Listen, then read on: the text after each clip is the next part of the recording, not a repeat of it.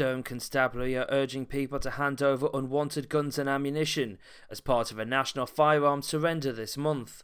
From Thursday the 12th of May until Sunday the 29th of May, residents of County Durham and Darlington can surrender any unwanted or unlawfully held guns and ammunition at selected police stations across the county and will not face prosecution at the point of surrender.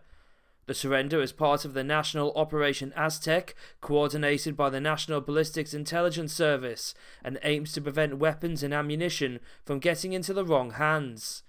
Weapons can be surrendered at all of County Durham and Darlington's police stations.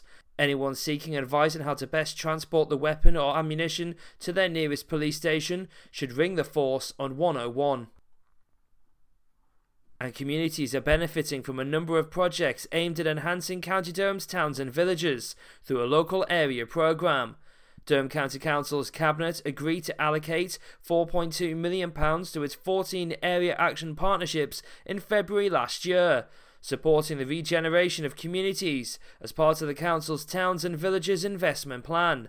In the Newton Aycliffe area, £12,750 has been awarded to a scheme that will provide lighting on the Burnhill Way footway using energy-efficient lighting units.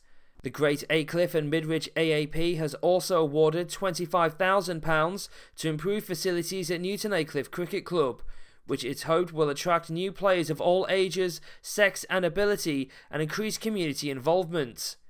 Meanwhile, Skull Aycliffe Community Centre has benefited from more than £20,000 to install disabled toilet facilities and upgrade existing facilities to ensure the centre is accessible to all. Those are your local news headlines. I'm Q McCormick.